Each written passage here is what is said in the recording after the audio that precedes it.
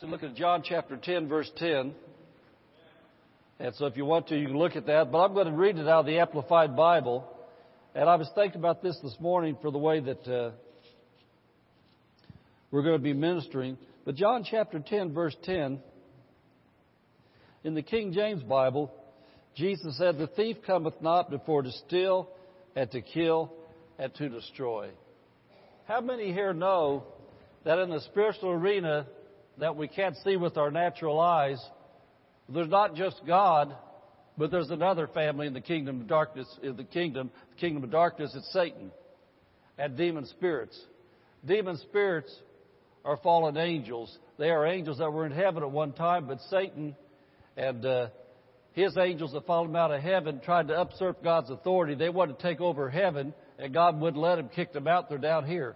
And so then God then sent Jesus to redeem us out of Satan's hand down here on earth. So we have authority over the devil. But this is something that Christians have got to get a hold of.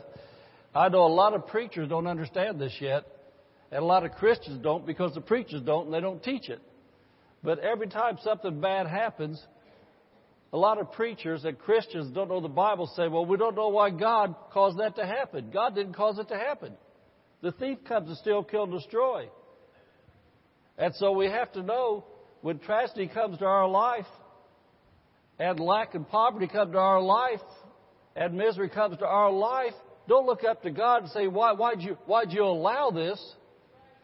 The devil's the one out there behind these things. And God, the Bible teaches us in Ephesians chapter 4 that God put pastors and teachers in the church to teach Christians what to do about these things in life.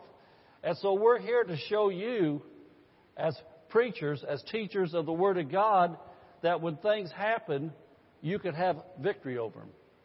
But you don't blame God for it. The devil's the one behind every bad thing that comes your way. It's the devil behind it.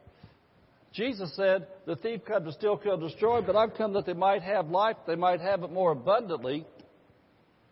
Amplified Bible says this, and this is what we're talking about today. Jesus said, "I came that they may have and enjoy life, and have it in abundance to the full till it overflows." In abundance to the full till it overflows. Jesus come for us to enjoy this life. Jesus prayed, "Thy will be done in earth now as it is in heaven." In heaven, the Bible teaches there's no sickness in heaven because there's no devil in heaven. There's no divorce in heaven because there's no devil in heaven to split people up. Amen. There's no rebellious children in heaven because there's no devil up there to influence the children. There's no lack in heaven because there's no devil up there to steal from people. And Jesus said, that's the will of God on earth for your family today. I want harmony in your home. I want you and your children healthy. I want you to have more than enough. I want you to be blessed on earth.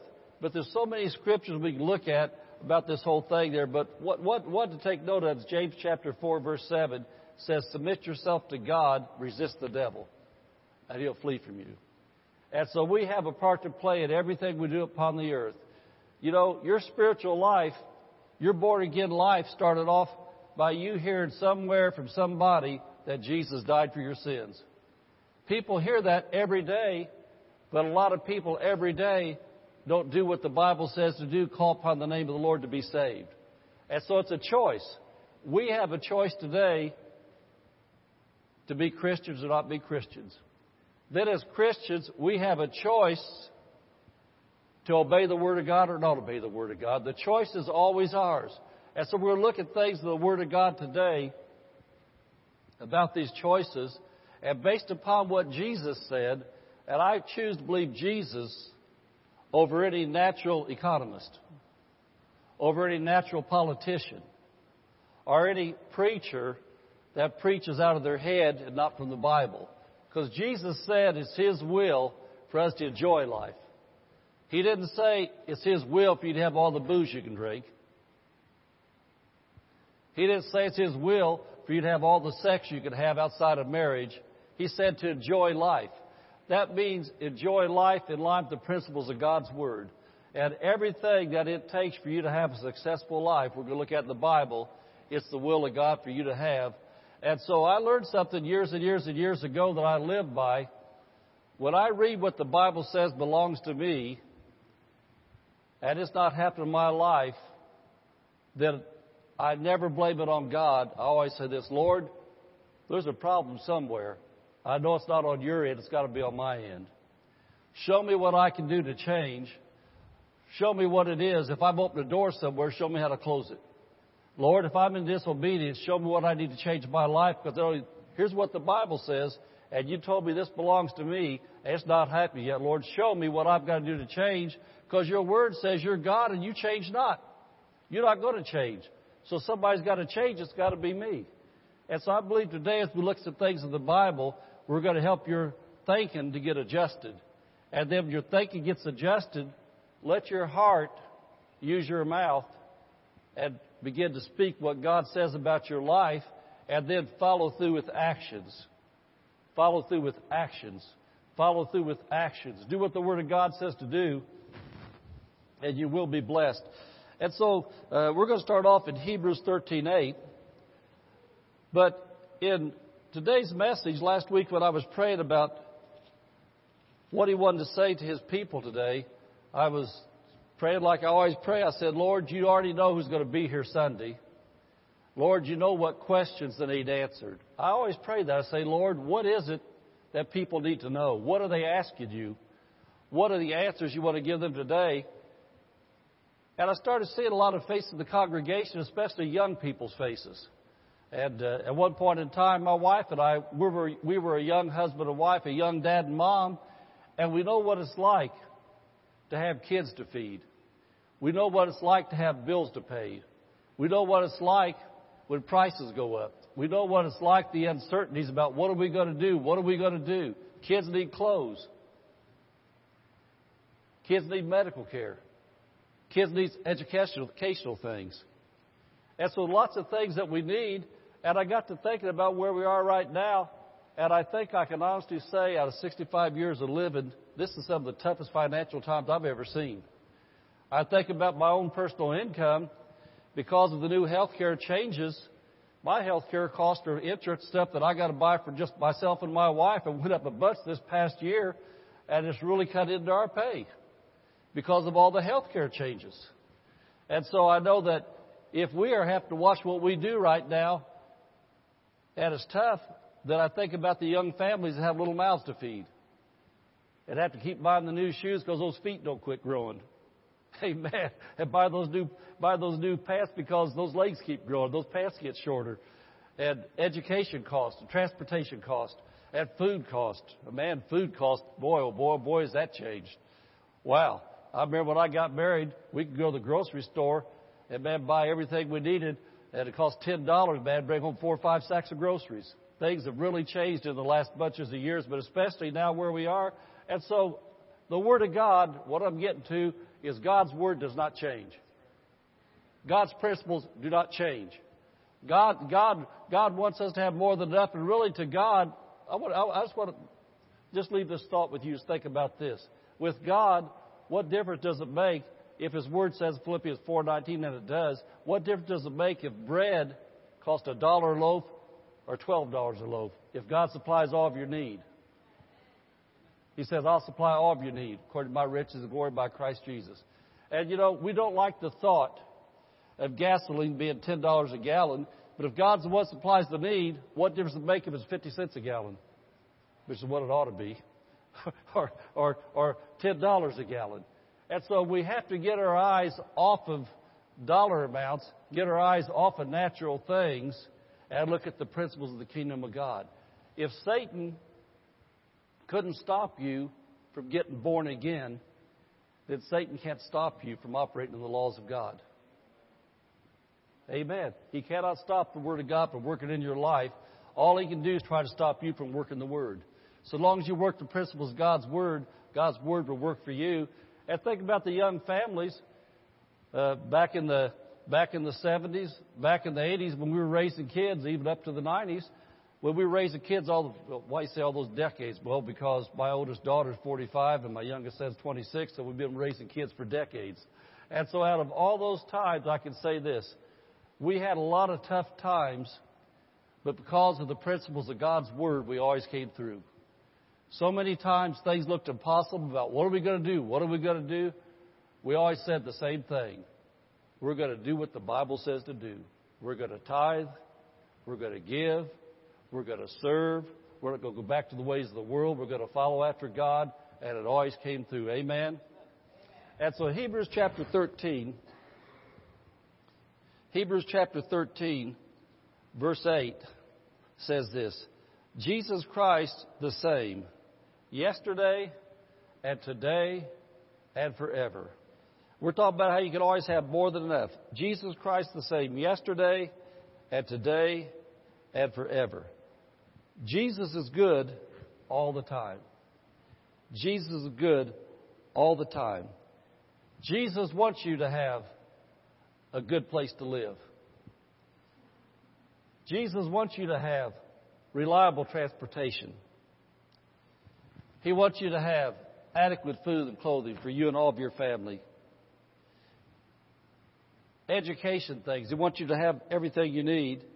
He wants you to have good health care and retirement.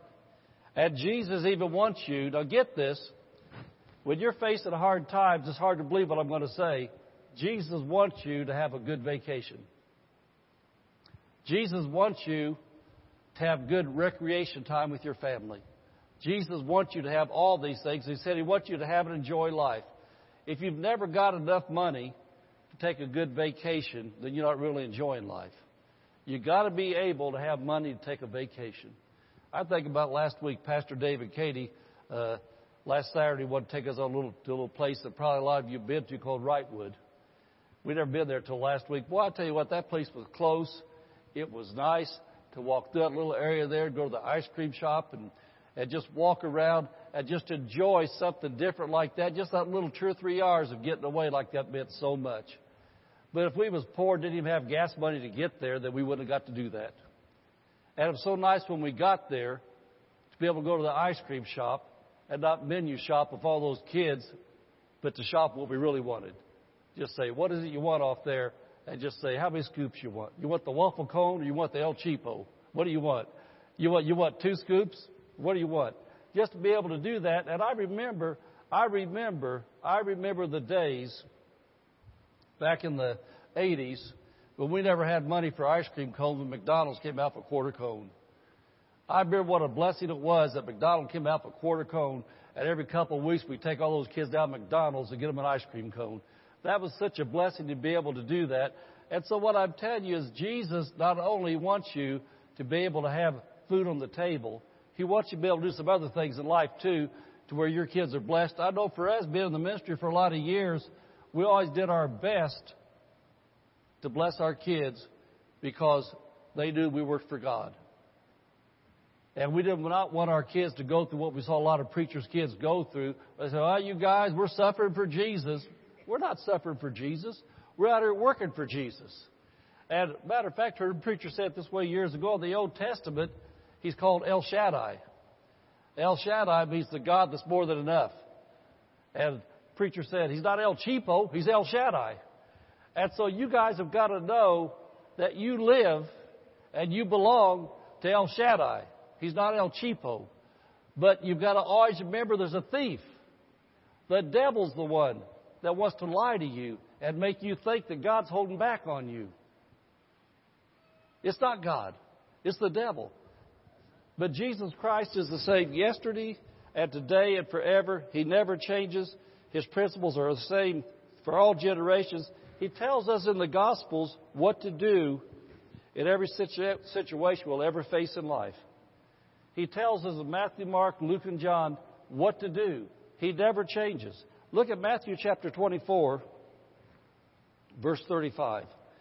Matthew chapter 24, verse 35.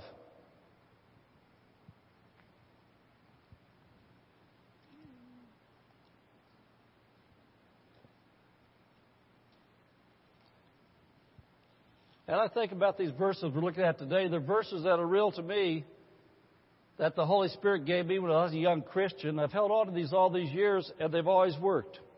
Matthew 24, verse 35. Jesus said, heaven and earth shall pass away, but my words shall never pass away. My words shall never pass away. But what happens sometimes when a person leaves this earth and said, well, they passed away. That means they're not here anymore.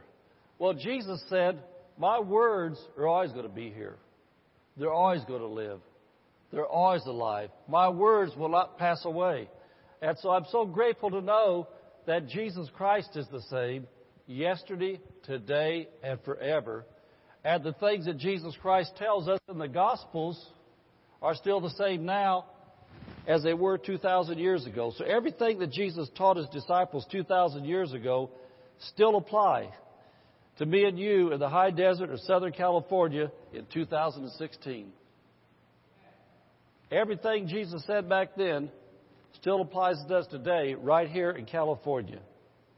I think about, and because I'm going to emphasize the words of Jesus today, back in the 1980s, that's been a couple moons ago, hadn't it? Back in the 1980s, I was an associate pastor for a children's preacher, had TV programs all across the country, and they traveled to churches all over America and even into some foreign countries. And they started a church in central Indiana where we were at, and he asked me to be his associate pastor. So Mrs. Pastor and I, little Dave was born when we went to that church, and Josh was a little kid. And so anyway, this because he emphasized children's ministry all the time, he used to make this statement, and I was thinking about this morning. And I want you to get this. Remember, Jesus said, come to him as a little child. He said, have childlike faith. Well, this pastor used to say this all the time to kids. He said it on TV, and he said it to the kids in the church. He said, boys and girls, Jesus Christ is the best friend you'll ever have. Jesus Christ is the best friend you'll ever have. And, I want to tell you how real that is to me. It was always real to me as a baby Christian. But as a pastor, it's really real to me. If I have a problem in life, in the church, family problems or other problems, which one of you am I going to come to? I'm your spiritual dad. The dad don't come to the kids for advice. The dad don't come to the kids whining and crying about what am I going to do? Who have I got to go to? The same one I've always had. Since I met him back in January of 1980, the same Jesus I talked then when I was a week old is the same Jesus now. I got a problem now.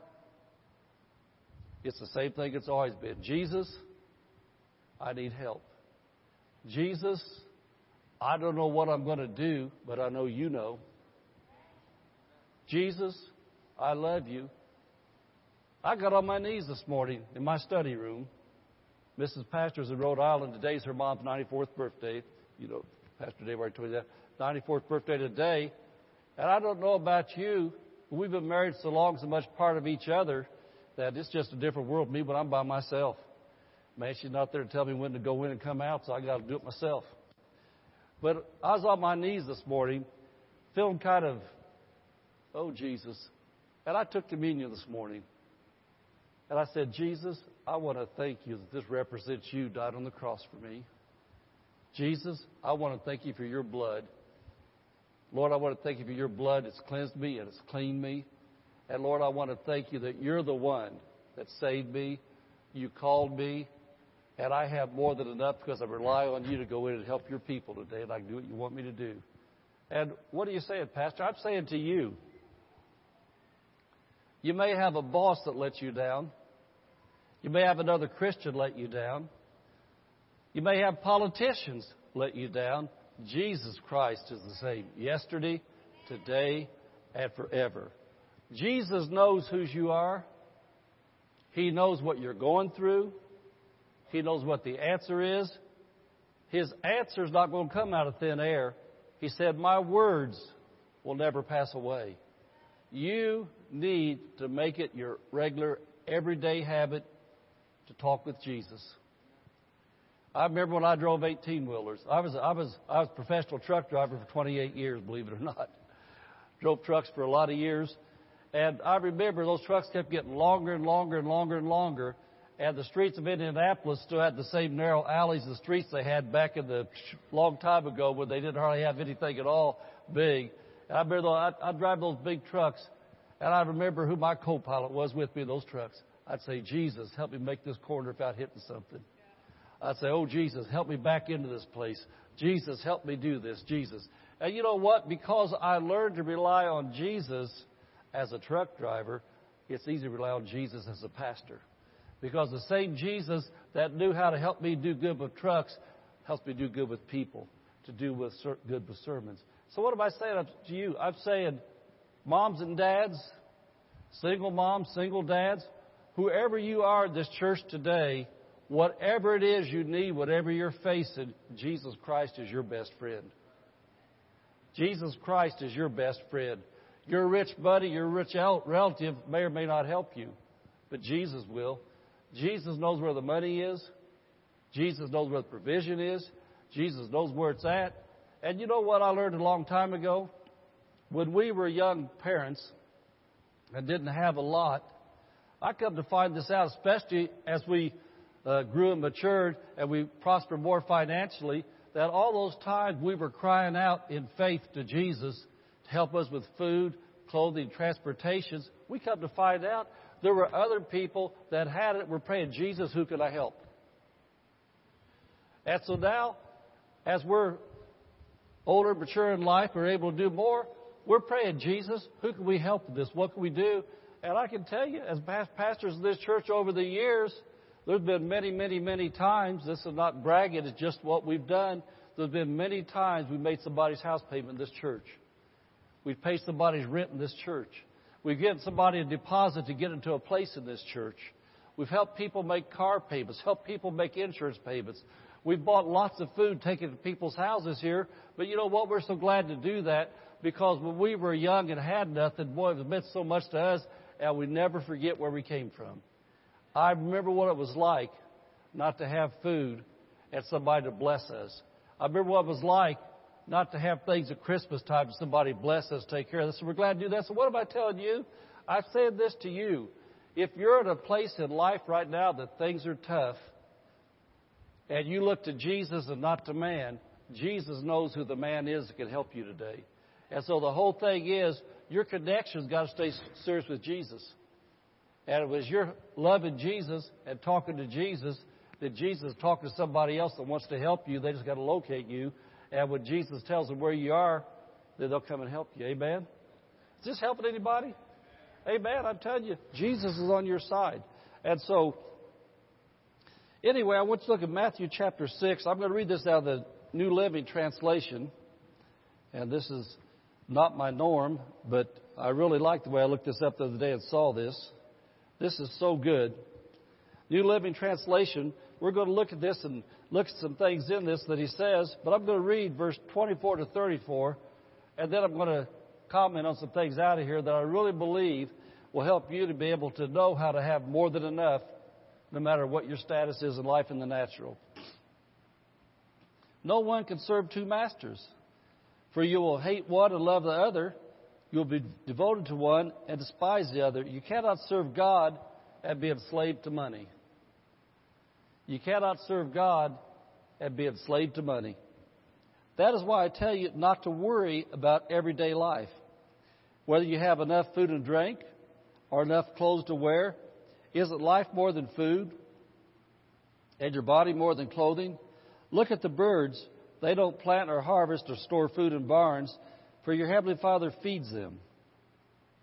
I love that. Your Heavenly Father feeds them. And aren't you far more valuable to Him than they are? Can all your worries add a single moment to your life? And why worry about your clothing? Look at the lilies of the field, how they grow. They don't work or make their clothing. Yet Solomon, in all his glory, was not dressed as beautifully as they are. And if God cares so wonderfully for wildflowers that are here today and thrown to the fire tomorrow, He will certainly care for you. Why do you have so little faith? So don't worry about these things, saying, what will we eat? What will we drink? What will we wear?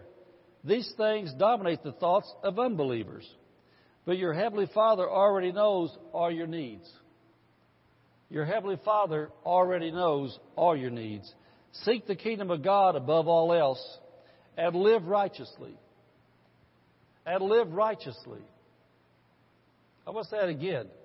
Not only seek God's kingdom, but live righteously. He will give you everything you need. He will give you everything you need. So don't worry about tomorrow, for tomorrow will bring its own worries. Today's trouble is enough for today. And so I want you to notice in verse 24 that Jesus said, you cannot serve God and be enslaved to money. You can't serve God and be enslaved to money. Jesus doesn't mind you having money, but Jesus doesn't want money to have you. Jesus doesn't mind you having money, but Jesus doesn't want money to have you. I want to tell you a story that, everybody lives their life how they want to. But I know that in my life, because of these principles, the most important number one thing to me in my life is where my family is going to spend eternity. My pension, my health care, my car, my house are not as important to me as knowing that my kids are going to go to heaven. As knowing my grandkids are going to be raised right to go to heaven. And we're going to get to verse 33 a bit where he says, put the kingdom first and live it how he wants you to live. But he said you can't be a slave to money and serve God too. He didn't say he don't want you to have money, because he said God wants to give you everything you got. He said you can't let money be what tells you what to do. Back in 1985, back in the late 1970s, we had a president in the late 1970s that really began a lot of things that's going on today that's caused us a lot of problems. And back at that point in time, he had a goal to deregulate trucking. He wanted to bust up unions. And I'm not preaching any kind of politics or unions and stuff like that. But anyway, I was a Teamsters truck driver. And this man wanted to change our whole trucking system, transportation system in America. When he did, within about 4 or 5 years, at least half of the Teamsters truck driving companies went under. The next few years, 90% of them went under that were Teamsters truck driving companies. Well, as a Teamsters truck driver then, that was heading towards a pension and things like that in Teamsters, every company I worked for was went out of business. The one I worked for that was started in 1927, they went under. And every other company started going under. And so they were hard to get those jobs. And I had a wife, kids, and things to take care of, and you couldn't get a truck driving job. I mean, if you're a truck driver, that's what you're trained at. What do you do? And so anyway, in 1985, that's the year Pastor Dave was born. In 1985, I finally got a company that was putting drivers on. And so when you start off in trucking, you start off being on call, and most of the call you do is replacing their drivers that are off during the week, so you come in the daytime. And that's what I always did for years. And so I came in, this company used me for about 6 months, where I came in every morning, 7 or 8 o'clock, man, just like I always did. And so then they put me on probation to become a truck driver for their company. And so on my last day of probation, the owner of the company walked out and shook my hand, said, congratulations. He said, I'm glad you're going to be our employee now. I said, well, thank you. He said, by the way, he said, your schedule's going to be Thursday night to like Tuesday night, and said, you'll come in at 5 o'clock and get off at whatever time in the morning. I said, what? You mean I'll be going every Sunday and every Wednesday on this nighttime shift? He said, yeah. He said, that's what the new ones do. I said, nobody told me that. I said, that means that when my kids get out of school, they won't see me. That means I won't be able to take my family to church on Sunday. That means I won't be able to take my family to church on Wednesday night. I looked the guy in the eye, the owner of the company, couldn't get jobs for anything back then. And I said, I have to apologize to you then for all the money you invested in me, for all the tests it took to get on here, and what all you invested in me, because this is my last day. I said, I'm a born-again Christian. The most important thing in me, in my life, is my family. I said, I'm working here to take care of my family. I said, if I take this job, at that point in time, we had, 6 kids. I said, if I take this job, I'll never see my kids. If I take this job, I won't get my wife and kids to take them to church to teach them the ways of the Lord. I told the man this. And I turned around, finished that shift, and I walked off the job. That was it. Because to me, spiritual laws and spiritual principles never change. I knew to put God first. Money wasn't going to tell me how to live my life. And so does that mean that your family went under? No, I'll tell you, it was pretty tight for a while. It was tough for a while. But you know what I can also tell you? I know a lot of believers weren't principled in their lives. And today, my family serves God. My family's living for Jesus. My family's not in jail. They didn't die premature deaths. They're not addicted. They're not living sexually loose lives. They're not out there on the streets somewhere. And so I praise God for that. The thing came full circle because I did what Jesus said to do. I did not let money tell me what I could do about my family, but I told money what it was going to do. I said, money, you're called to serve me. I'm not called to serve you. Amen. What do you tell us all that for, Pastor? I'm telling you that where we are today, we wouldn't be if I would have sold out back then. Praise God. I got a teamster's pension now. It's not the full one, but I got a pension. I got a partial pension. Our needs are abundantly met. We have more than enough. The most important thing is I've got kids that serve God. I've got daughters-in-laws and sons-in-laws that serve God. I've got grandchildren that serve God. And because I passed that big test back then, that I showed my kids how to pass tests, how they pass those tests today. Somebody give the Lord a hand. And you know, I really hope this is getting into you. And so Jesus doesn't mind you having money, but He doesn't want money to have you. Don't base all your decisions upon money. You can't do that. You can't do that. If you go to serve God and have your needs met abundantly, there's going to have to come a point in time when sometimes you say no to some things out there financially, so you say yes to Jesus. Amen? Now, verse 25 to 32.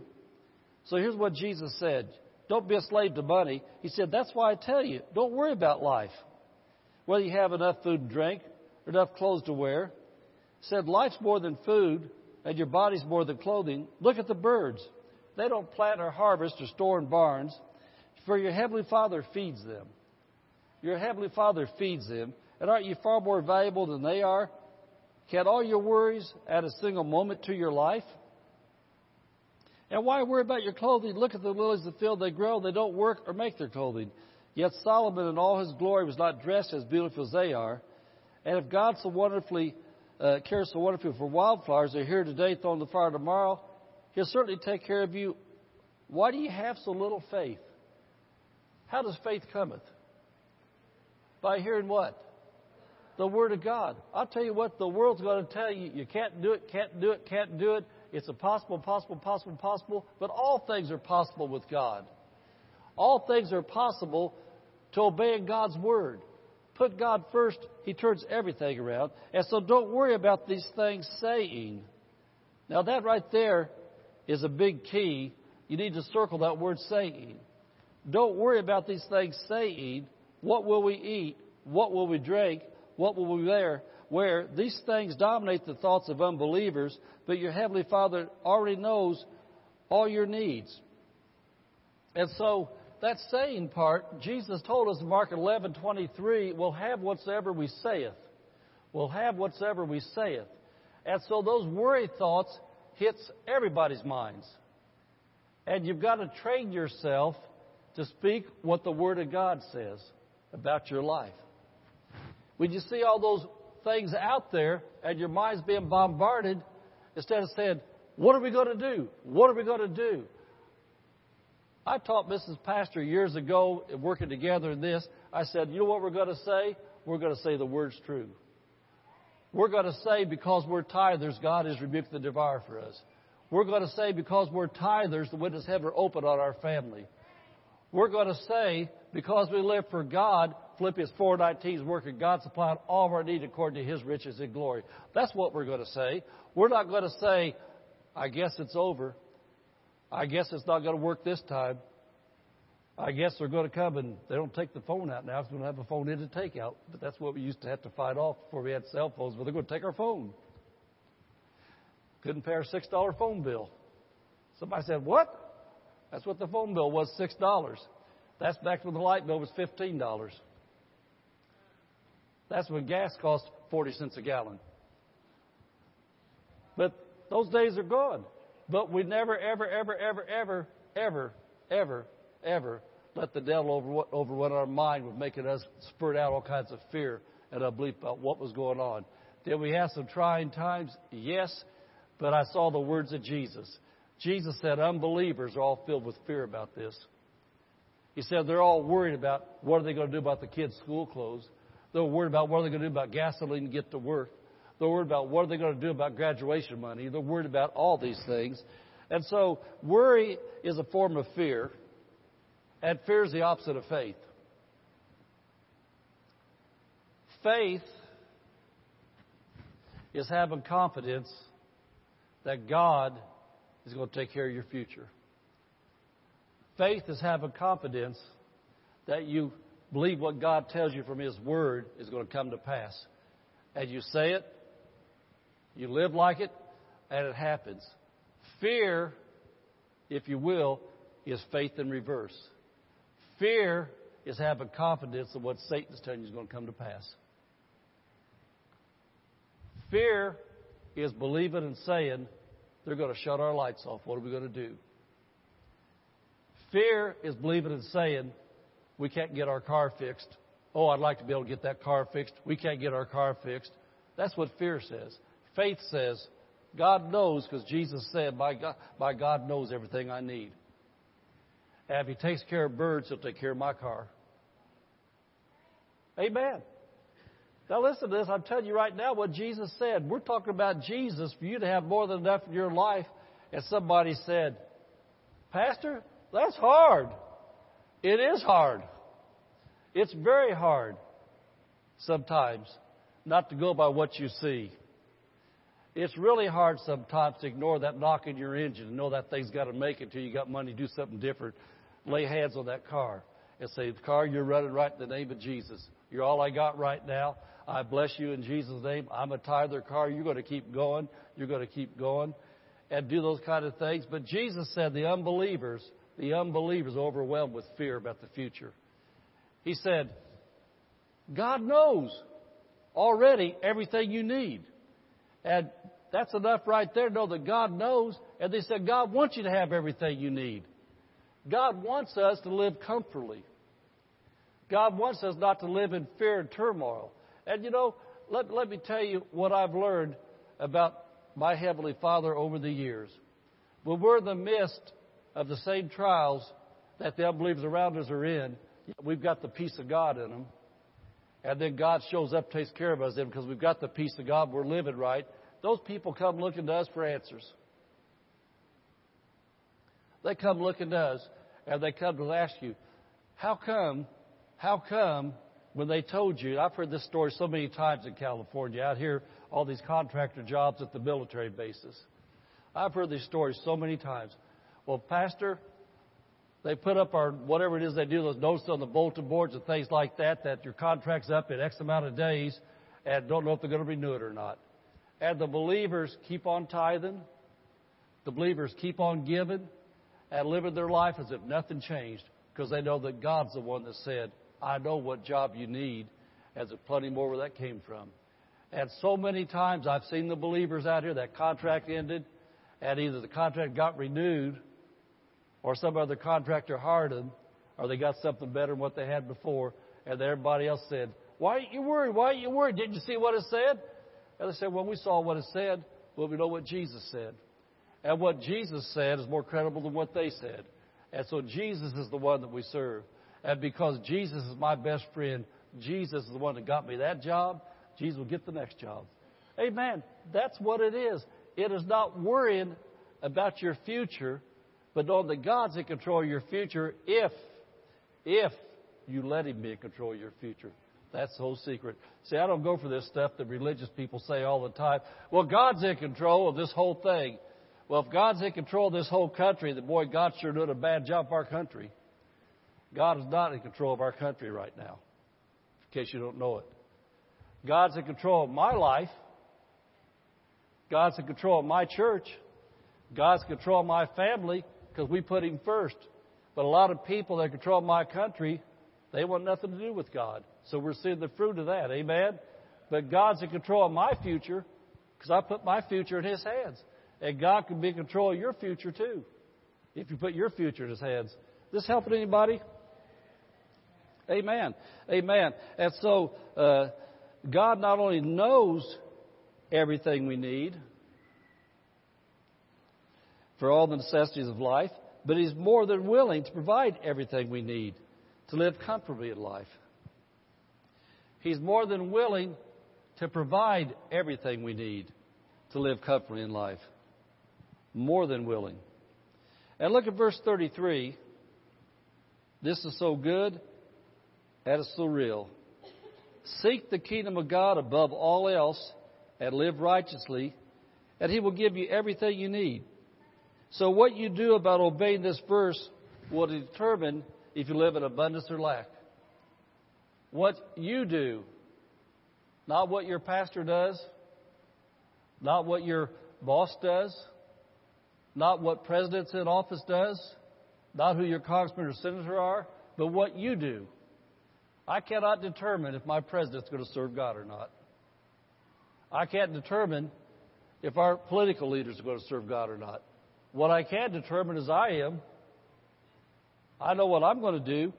I'm going to do what He said. I'm going to seek the kingdom of God above all else. I'm going to put God first, and I'm going to live right. I'm going to live right, and this says God will do His part to give me everything I need. I really like this verse in the Amplified Bible. Now listen to this real closely, because, I think that sometimes we don't really quite understand some of these other translations of what Jesus said, but the Amplified Bible says this: but seek, aim at, and strive after, first of all, His kingdom and His righteousness. Now listen to this. His way of doing and being right. God's way of doing and being right. And then all these things taken together, we've given to you besides. Dr. Barclay says we can't bow like a sheep and live like a pig and expect to be blessed. How do we know that Jesus says we're the sheep of His pasture? He's the good shepherd. And you remember the story of the prodigal? The prodigal lived with the pigs, so he got the reward of pigs. But then when he came home and started becoming a good son of faith again, he got blessed again. So we have to realize as believers that Jesus said, put the kingdom of God first. Now I want you to really get a hold of this. He said, when you put the kingdom of God first, put God first, then you live right. And we're going to talk about some of the living right from the Bible in just a second. We're going to look at some things. But this is the key that I want to get across to everybody today, young families, young people. It's more than going to church. That's part of it. Church is just a small part of your week. But then every day of the week, Jesus said, live right. And the thing is, none of us live perfect. If we live perfect, our name would be the Son of God, because He's the only one that lived perfect. And I praise God that Jesus passed every test I'll ever face in life. Jesus yielded to no sins that come His way. Jesus never yielded to peer pressure. Jesus always did what was right. And so I know that in my life, I do my best to live after His example.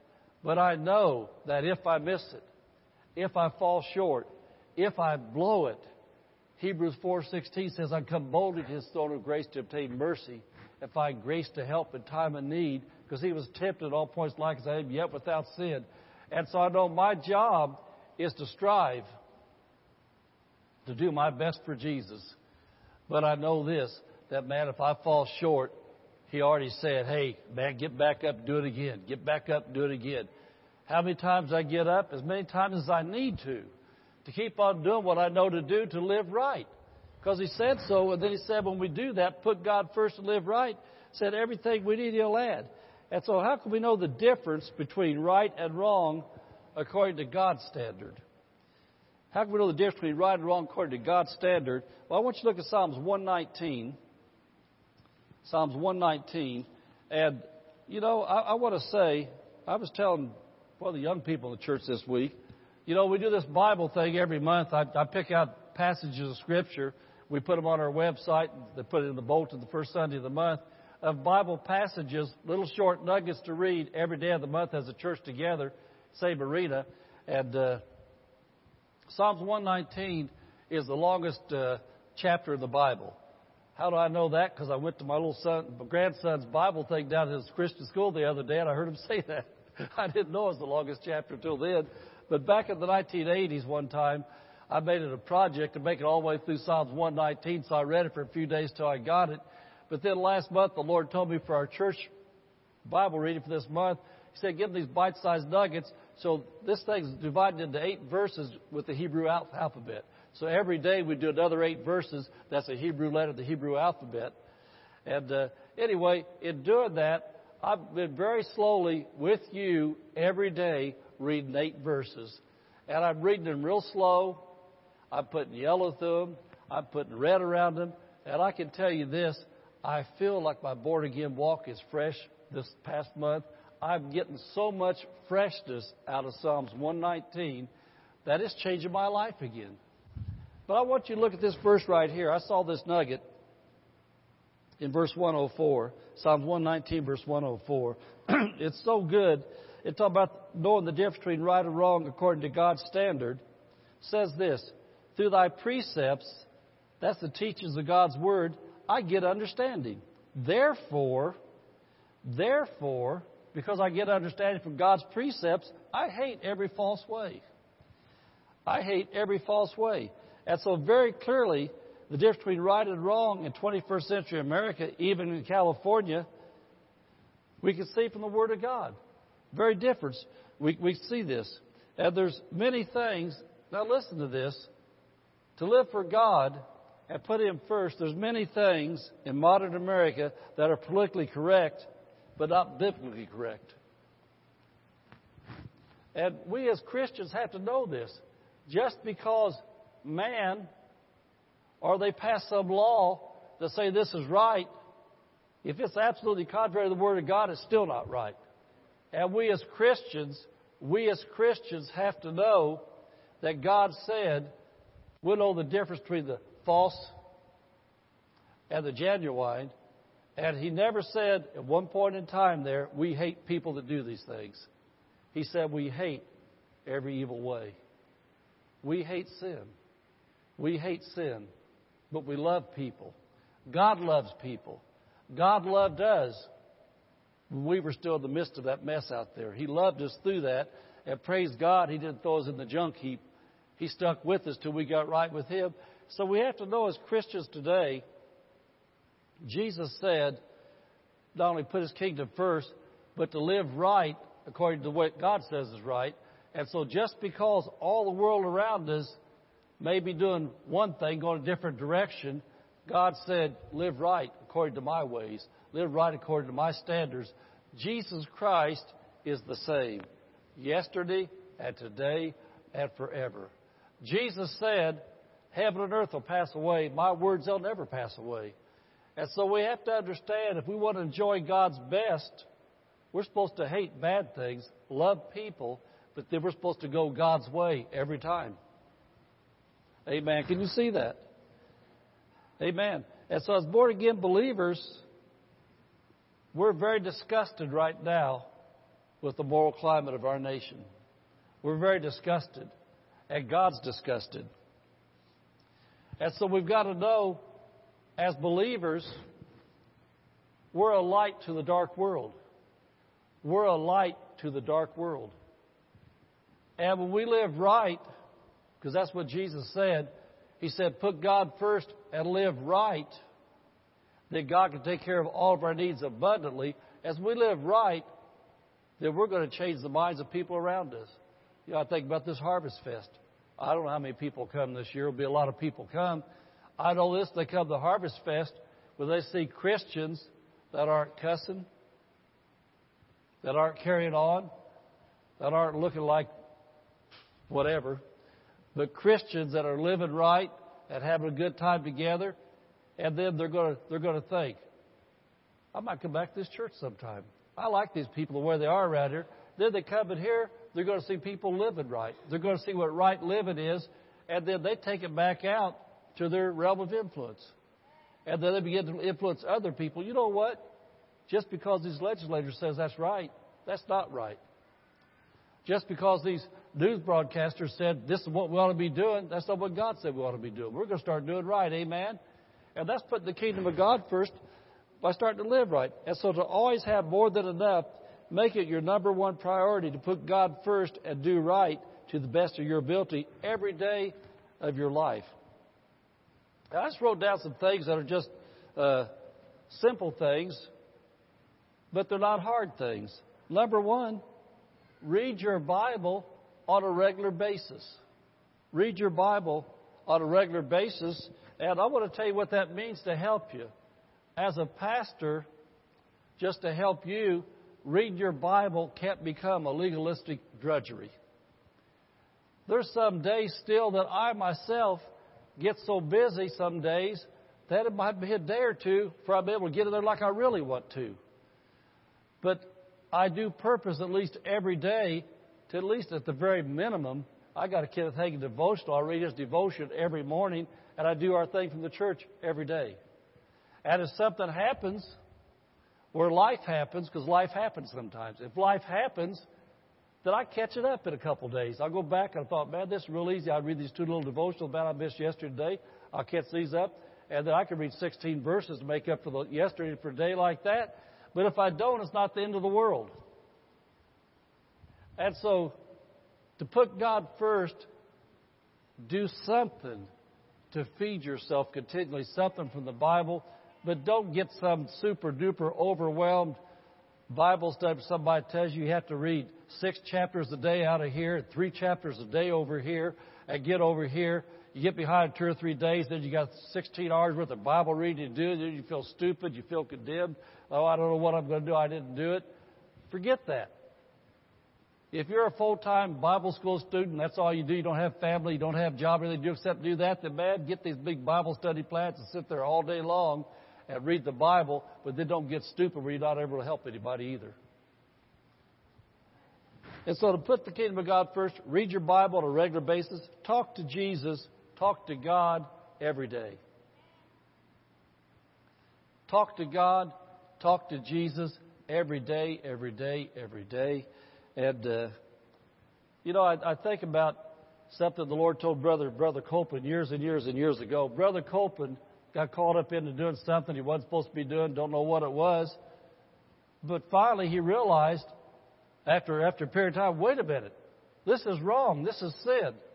So he came to the Lord, he confessed and asked for forgiveness. And the Lord said, boy, I'm so glad you finally come to me, Kenneth. He said, I've been waiting for you to come that to me so I can help you. He said, you've been running from me instead of to me. He said, I didn't know about your sin when you confessed it. He said, I watched you all the time you were in it, but I couldn't help you till you confessed it. So we as Christians have to know this. Jesus and God are not against us, they're for us. If we see ourselves getting into a bad road, heading on the wrong road, doing the wrong thing, He knows it, but He can't help you unless you ask Him. And so then when you ask Him, He can cleanse you, He can forgive you, He can get you back on steady ground again and help you start winning in life again. So just always remember this. When you're in trouble, even if you're the one that caused the trouble, don't run from Him, run to Him. Amen. And then obey the golden rule. Do to others as you have others do unto you. I'm talking about how to put God's kingdom first. What you sow is what you reap. If you don't like the way life's going right now, if you don't like the way people's treating you right now, then stop and look, how are you treating people? What are you doing about life? What are you doing about the decisions in life? And so what you sow is what you reap. Obey the golden rule. Come to church 2 or 3 times a week. I want to say that again. Come to church 2 or 3 times a week. Now, to some people, that may slap you upside the head, make you feel goofy. But the thing is, Satan is out there hounding you 24/7. So, is it going to hurt you or help you to give God 2 or 3 hours a week instead of an hour. Think about what I'm saying. Jesus said, put the kingdom of God first and live right. All this thing's bad to you. And so find a way. And, let me give you a test. Oh, boy, I tell you what, sometimes this sports god, it's a big competitor. It's really hard to compete against the sports god. Well, Jesus said anything's an idol that takes more of your time than God does. If you can sacrificially get up at 6 o'clock on a Saturday morning, do all those things, to take the kids out of school 2 or 3 times a week and spend extra hours at nighttime to do those things, then why not take some extra time to come to church for some spiritual exercise, some spiritual workout, and get something in you like that? Back in Indiana, it rained a lot. And I remember that sometimes in the bad rain or the snow, people say things like, oh, we can't come out, the kids might get sick. I'll never forget, we drove past a big football field on the way to church. It'd be pouring cats and dogs out. Those bleachers would be full. Those little kids out there in the rain playing football. And would think, man, they couldn't come to church in the dry church with the umbrella over their head and their little rain galoshes on and their raincoats because they might get sick from the car to the church. They play football out there in the rain, 30 degrees.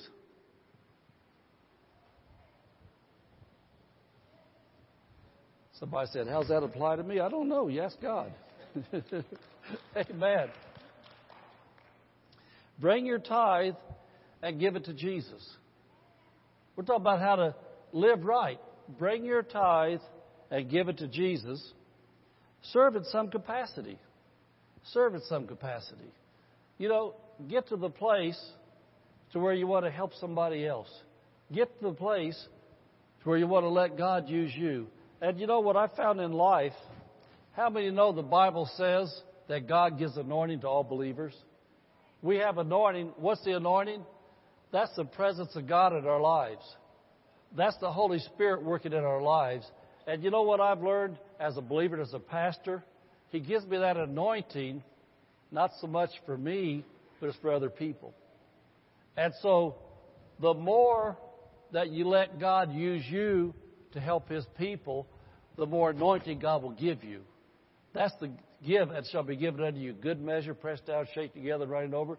That's anointing. The more you give, the more God wants to give you then. And so, in your life, to live right for God, serve in some capacity. And so you're a child of God, live like a Christian. Live like a Christian. On your job, say amen or oh me. Live like a Christian on your job. Live like a Christian when you're driving your car in California traffic. California stops. Anybody ever been there? Amen. Live like a Christian at the store. Live like a Christian. Now get this. If you don't look around, nobody knows He's talking to you. Live like a Christian on Facebook. Live like a Christian on Twitter. Bible makes a statement, my brethren, these things ought not so to be. It ought not so to be. You mention the name of my good church on Facebook, and then the next post you put on there is about sex or cussing somebody out. Just do me a favor. If you're going to talk about sex and boozing and partying and you love that life, unfriend High Desert Word Center. Don't put us on the same page anymore, okay? That's about as far as I want to go with that. But don't equate me and my God with your sin. And so, if you're going to be on Facebook, live like a Christian on Facebook.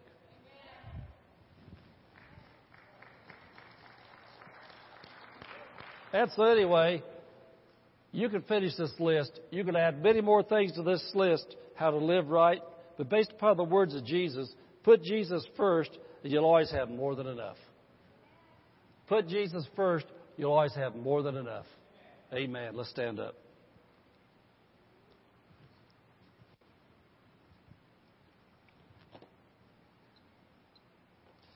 Well, I don't know about you. I preach myself happy.